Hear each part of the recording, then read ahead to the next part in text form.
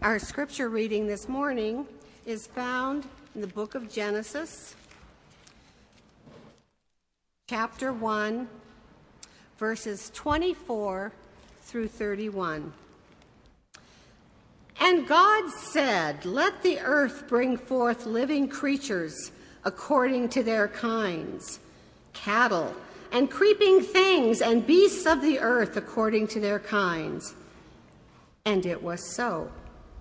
And God made the beasts of the earth according to their kinds, and the cattle according to their kinds, and everything that creeps upon the ground according to its kind. And God saw that it was good. Then God said, "Let us make man in our image, after our likeness, and let them have dominion over the fish of the sea, and over the birds of the air, and over the cattle, and over all the earth, and over every creeping thing that creeps upon the earth." So God created man in his own image. In the image of God he created him. Male and female he created them. And God blessed them. And God said to them, "Be fruitful and multiply, and fill the earth and subdue it, and have dominion over the fish of the sea, and over the birds of the air, and over every living thing that moves upon the earth." And God said, "Behold, I have given you every plant yielding seed, which is upon the face of all the earth, and every tree with seed in its fruit. You shall have them for food. And to every beast of the earth, and to every bird of the air, and to everything that creeps on the earth, everything that has the breath of life, I have given every green plant for food." And it was so.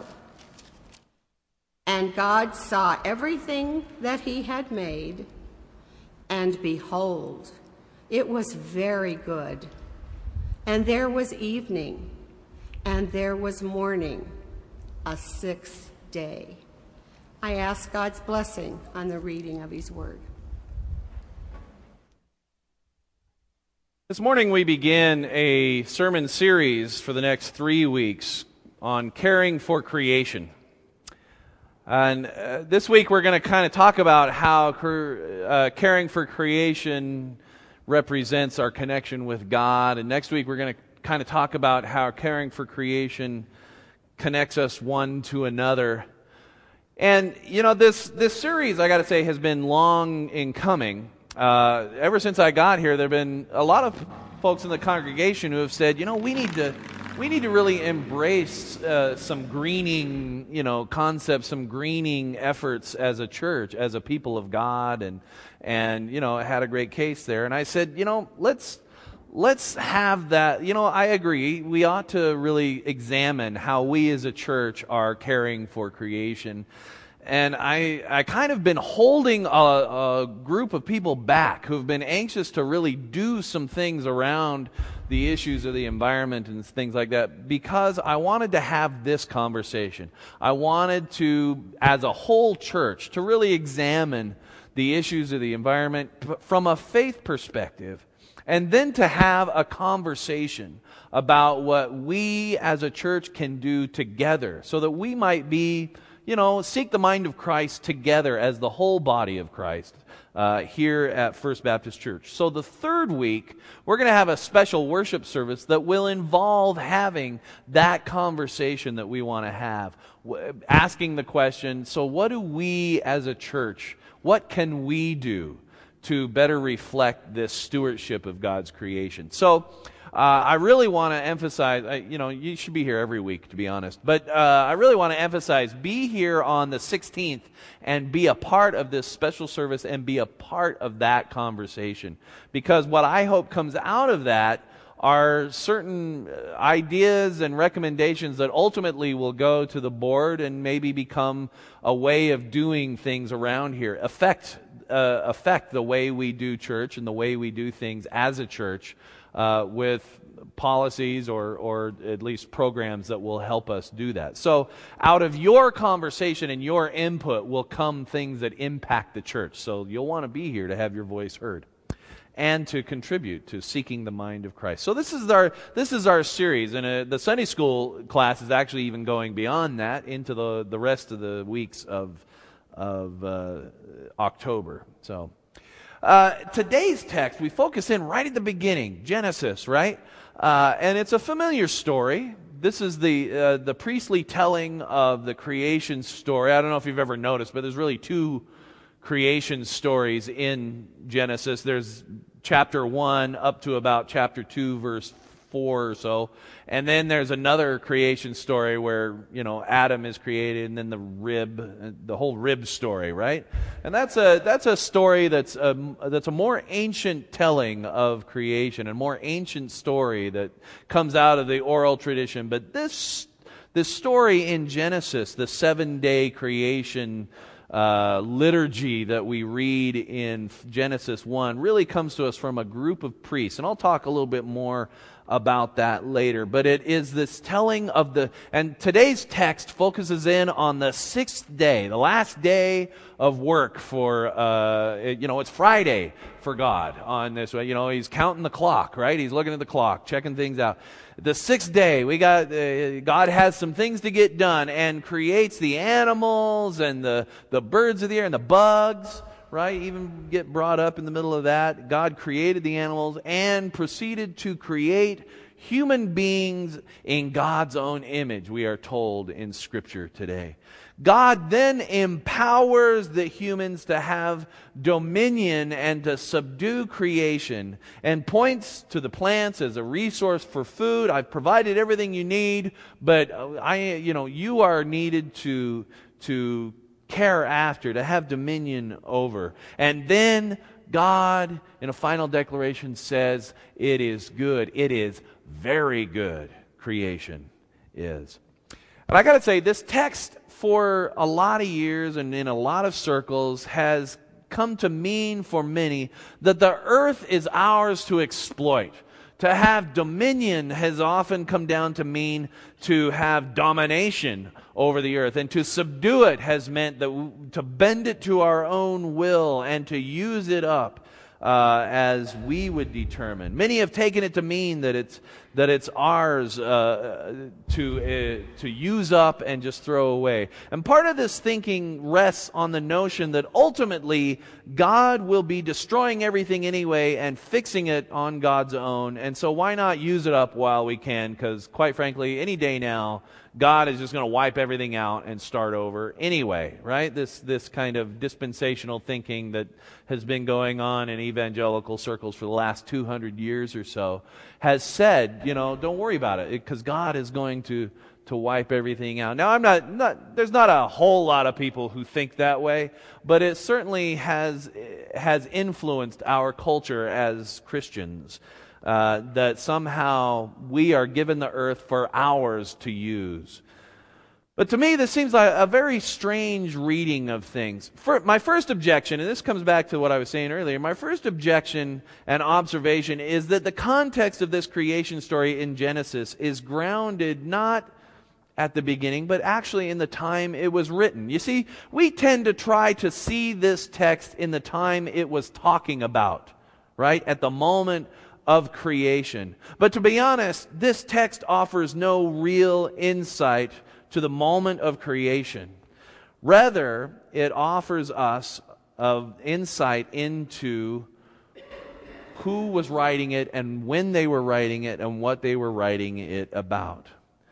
And I maybe this is a shocking thing to say, so maybe let me pause and just say, yes, this was not the priest writing this story was not having a vision of God creating the universe.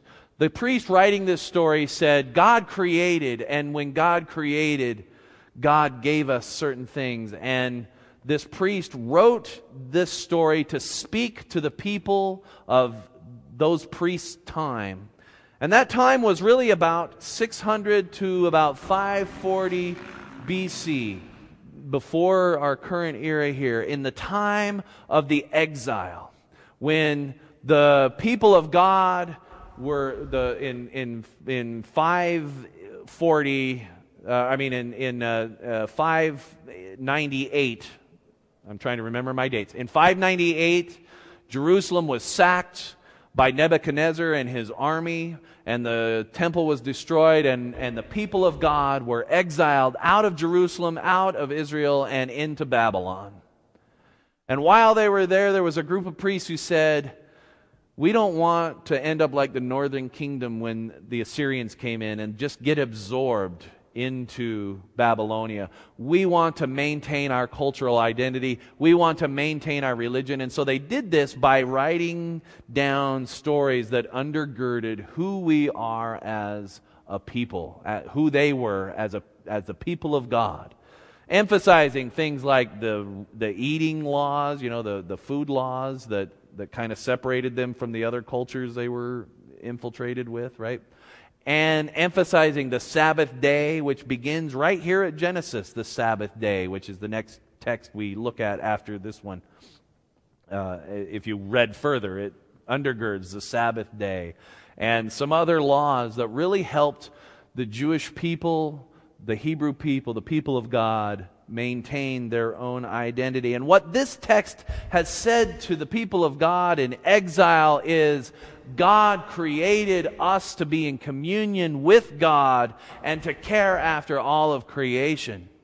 And when you say to a people who are oppressed, when you say to a people who are in exile, when you say to a people who are imprisoned that you have power, you have dominion in creation, and you have the ability and the calling to subdue creation, it's an empowering thing to say. So this was about as much about empowering a people of God as it was giving people a mandate to subdue the earth and use it up and throw it away. So that's kind of my first objection, is that this story really finds its grounding in the people of God being in exile.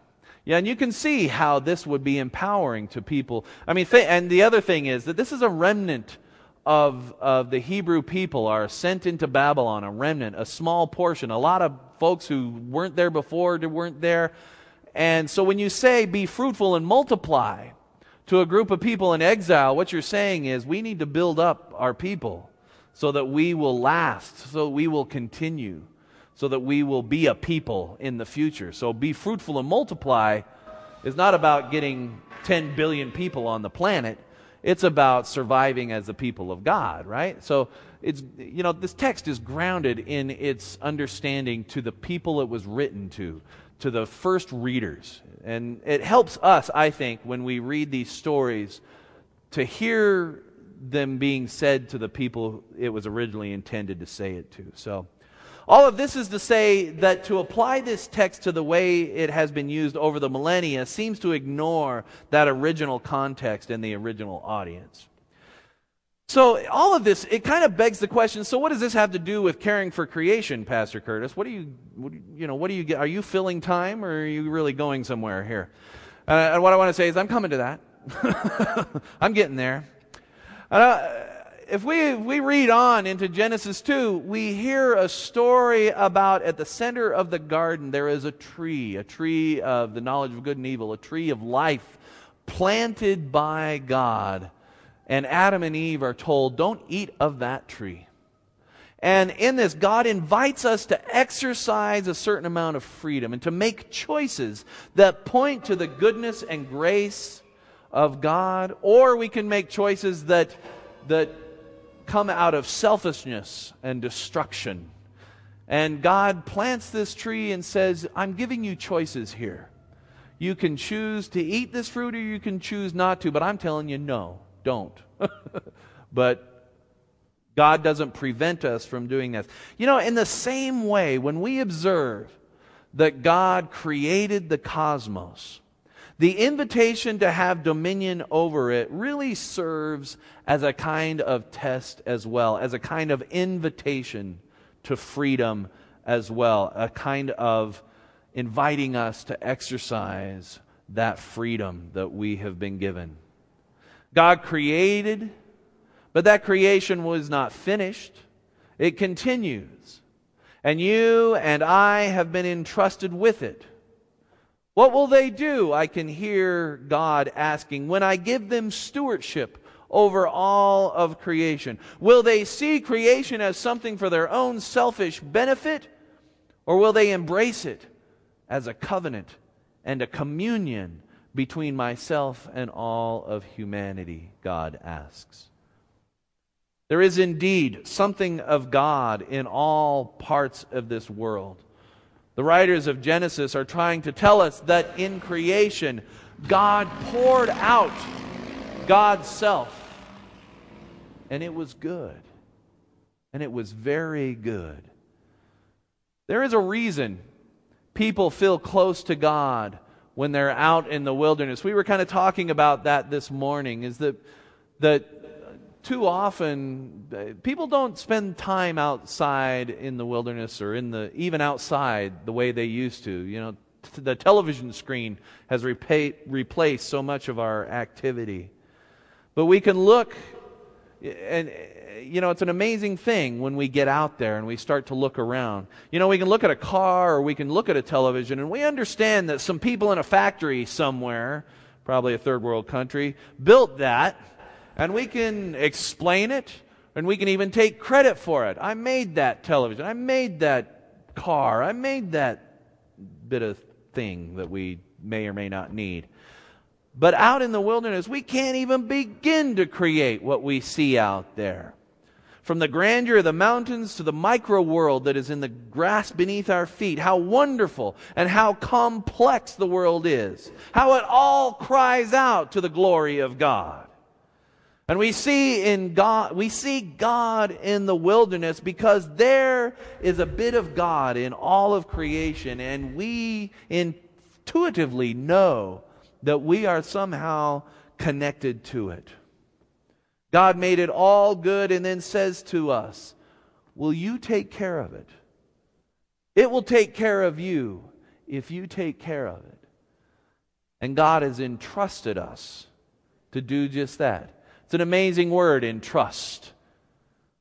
What an amazing thing that the Creator of all the universe, the God of gods, the Holy of holies, the great, mighty Yahweh, the Creator of heaven and earth, the one in whom we live and move and have our being, has looked to us and said, you know what? I trust you to care after all that I have poured myself into.